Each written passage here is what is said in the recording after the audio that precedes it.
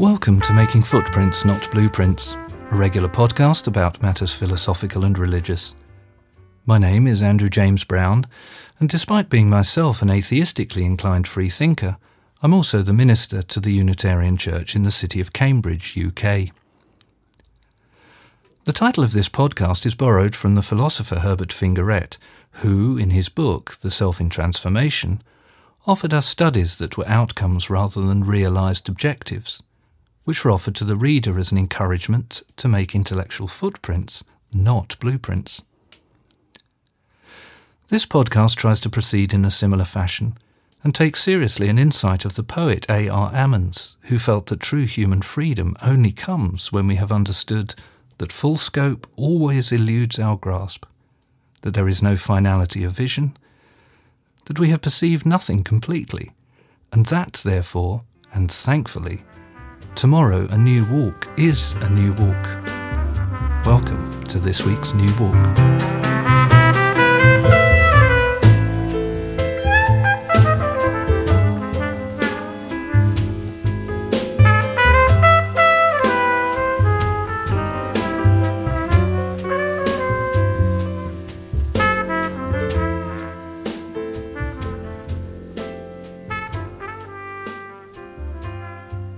By the way, one of the most common questions being asked by almost everyone today is what might be the best possible way for them to move on, as the current pandemic restrictions are, hopefully, more permanently eased, and the actual challenging outlines of the post-pandemic social, political, religious and economic situation begin properly to emerge from the fog. This seeking out of confident and clear ways to move on well, either individually or institutionally, is of course a question that has always lain close to the surface of religion and philosophy, or at least the kind of ancient philosophy explored by Pierre Hadot, which was conceived of as being a way of life rather than only a specialised academic and quasi-scientific discipline. In the particular European and American liberal religious context in which I work, the idea of the best way forward comes to the fore most noticeably either in its Christian form, when the author of the Gospel of John has Jesus say, "I am the way and the truth and the life, no one comes to the Father except through me," or in its Taoist form, in the idea of the Tao, the way, often spelt alas with a capital W. At this point in proceedings, as an heir to a liberal rationalist tradition, I might now easily spend a great deal of time with you engaging in a detailed comparative study of these different ways, either in an attempt to reveal one as being better, or at least more preferable, liberal-wise or humane than the other, or perhaps to show that at some putative, deeper level, they were really expressions of some underlying universal and definitely capital W way. But as I have got older, these academic and or polemical ways of proceeding have become less and less interesting to me, not least of all because they seem to miss something that does seem to me to be very interesting and important, especially to those of us with liberal inclinations. As I have increasingly noted during the 21 years of my ministry, the articulation and then the highly disciplined embodiment of any kind of capital W way forward seems to bring with it, to my mind anyway, more problems than solutions. And in a moment I'll concentrate on what I see as being one of those major problems. But first of all, let me say I fully appreciate that in a complex and uncertain world, a certain kind of disciplined focus on capital W ways can have useful, limited roles, because they clearly help some people live highly valuable and extremely worthwhile lives. I accept that. But I also want to make it clear that the success gained is always done so at the expense of that something else, which I think is very interesting and important, and which I, as a liberal religious and philosophically inclined person, do not want to lose sight or regular experience of.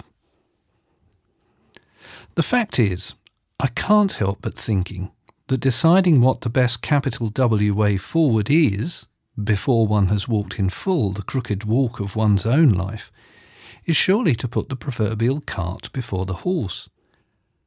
Rather than being an opener of horizons, a capital W way forward can only succeed, if success it is, by deliberately narrowing the horizon before one to the width of the road ahead, on the gamble that, as the Christian tradition puts it anyway, narrow is the gate and close cramped the pathway leading to life, and those who find it are few. Consequently, we can see, by their very nature, that capital W ways, rather than being engines of immersion in the breadth and complex interactions of life in its fullness, turn out to be engines of partial removal or protection from that complex fullness. And they do this by foregrounding and focusing upon narrow simplifications and generalizations. Yes, that process of simplification and generalization has its place and value, but I want to ask, should it really be the central concern of religion and philosophy, especially liberal forms of religion and philosophy? This is surely the very same question addressed by Jesus in his parable of the Good Samaritan. The Jewish priest and the Levite in the story are proceeding through life on their own capital W ways. Their roads, their ways forward, are narrow and close cramped, and it is their focus on a narrow preconceived idea of in what consists the good life that causes them to pass by the injured man on the roadside, because to attend to him would be to step off their capital W ways and begin to walk something they fear is the broad and open path to destruction. However, as we know, the Good Samaritan, if he also had his own version of a way, seems to have been following a lowercase w way that was broad and open, one which allowed him to see that something very, very important was going on by the way, and that he should heed its call, turn aside, stop, and pay close attention to it. In this case, of course, the important something by the way to pay close attention to was the injured man. We can see that the interactions which then occurred by the way, between the injured man, the Good Samaritan, and the innkeeper, together serve to reveal not only new ways for them all to move forward, but also, by extension, new kinds of by-the-ways. In recent weeks, both alone and with other friends and members connected with the Cambridge Unitarian Church where I am minister, as I have been reflecting on what kind of liberal way forward I would like to try to embody in the complex and challenging post-pandemic situation, it has increasingly struck me that it needs to be not a single-minded capital W way, but instead a lowercase w intraactive way, which allows me to continue to pay attention to and stop to consider those things I find by the way. This general thought has been powerfully enriched by a recent reading of the extraordinary autobiography of the important 20th century Scottish novelist Neil M. Gunn. He was born in 1891 and died in 1973. The book, first published in 1956, is called The Atom of Delight, and it has been described as being an expression of Highland Zen, not least of all because in it, Gunn began an explicit and creative conversation with some of the ideas he had found in Taoist thought in general, and in particular, Eugen Herrigel's book, Zen in the Art of Archery. In the opening chapter called By the Way, Gunn writes as follows, quote, "The difference between by the way and on the way may be the difference between not having any kind of philosophy and having one. To be on the way is to have an idea of what Eastern thought calls the way. But whether there is such a way or not, there can be no doubt at all about by the way. What happens by the way is not a matter of philosophy, but of life, of universal experience. One can, of course, attempt to analyse it, to fit it into this system of thought or that, but by its very nature it is bound to cause a diversion in the neatly fitted jigsaw. In the end, the diversion becomes the deviation which wrecks the system. No wonder those who create systems fear it like the devil. This simple atom of longing, of delight, carries a high explosive potential. It is verbally miscalled from the irrational to heresy. It has been hanged, drawn and quartered, burnt at the stake, gassed and shot in the back of the neck. Then it pops up when least expected, with a smile too that is a whole dawn of wonder, if persecution hasn't got its claws in too deep. And if so, at least persecution is then seen for what it is, senseless, futile, the bloody destroyer." Unquote. Gunn reveals throughout the book how the by the way is the place, or rather are the places, where he has most often found what he was looking for, even though what he found was often surprising to him. His books and its characters, and indeed his own life, are filled with moment after moment had by the way, and together they form a kind of dispersed, uncentered centre to both his art and life. It's no wonder that, on publication of his autobiography, which so clearly revealed Gunn's penchant for both by the way and a connection with a certain style of Eastern philosophy, some of its first critics, who had been impressed at Gunn's ability to write a solid mainstream Scottish novel, were profoundly disturbed by this. For example, the hugely influential poet, critic and broadcaster Maurice Lindsay, in his History of Scottish Literature, wrote that in his opinion Gunn's, quote, "increasing preoccupation with Zen Buddhism blurred his practical sense of purpose," unquote. And Lindsay also writes dismissively of Gunn's, quote, "retreat into a personal mysticism," unquote.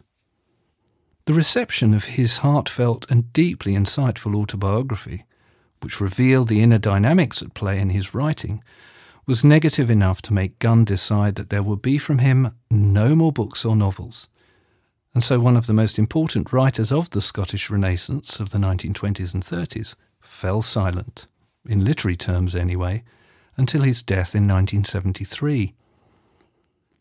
However, we are fortunate that since then a reassessment of Gunn's overall achievement has begun. Indeed, Alan Spence, in the New Edinburgh Review of Summer 1982, wrote that in Gunn's Atom of Delight, his true sense of purpose, far from being blurred, was never sharper. And Spence continues by noting that, as for his retreat into mysticism, he preferred to see it as an ascent, pathfinding, a showing of the way. It's significant, I think, that Spence does not capitalise the W of way in this last sentence. Anyway, Spence seems to me right here, and Gunn's writing, Jesus' parable, as well as my own ongoing experience of life, together serve to remind me again and again of the value of those things that are found by the way. But this is not a popular lowercase w way of proceeding.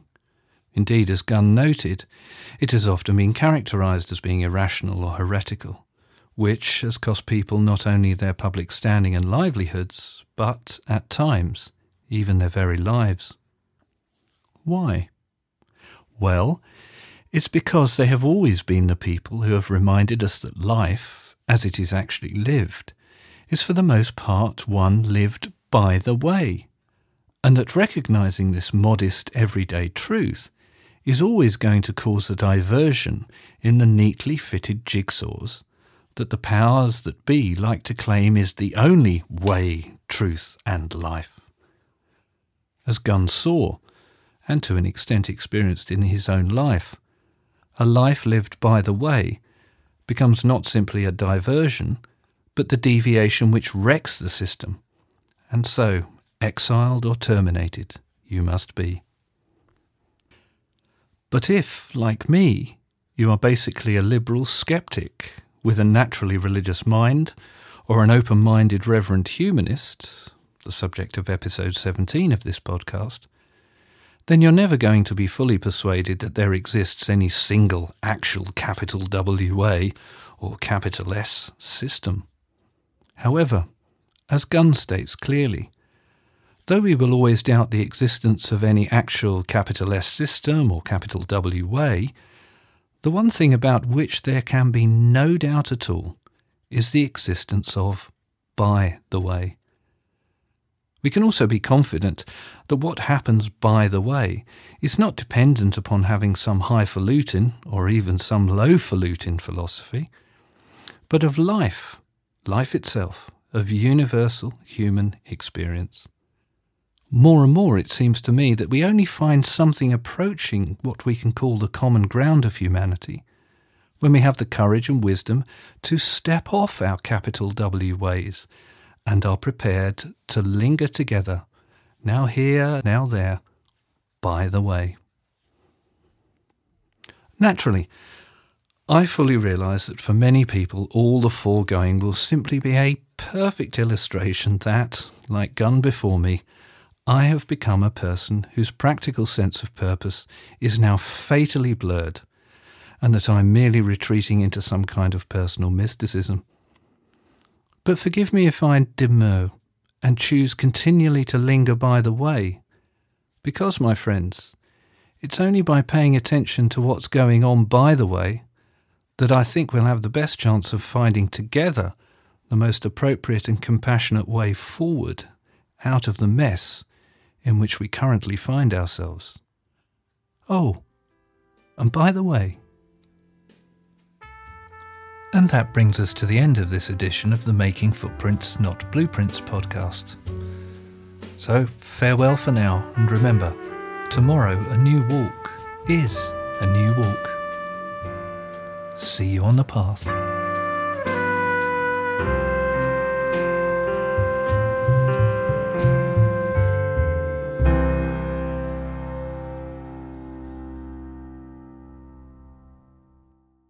Thank you again for listening to the Making Footprints, Not Blueprints podcast. If you haven't yet, please subscribe and each new podcast will be delivered to your device as soon as it is released. Also, if you'd like to join the conversation, please feel free to comment on the blog or come along to the occasional live online discussions which take place on Wednesday evenings at 7:30 p.m. GMT.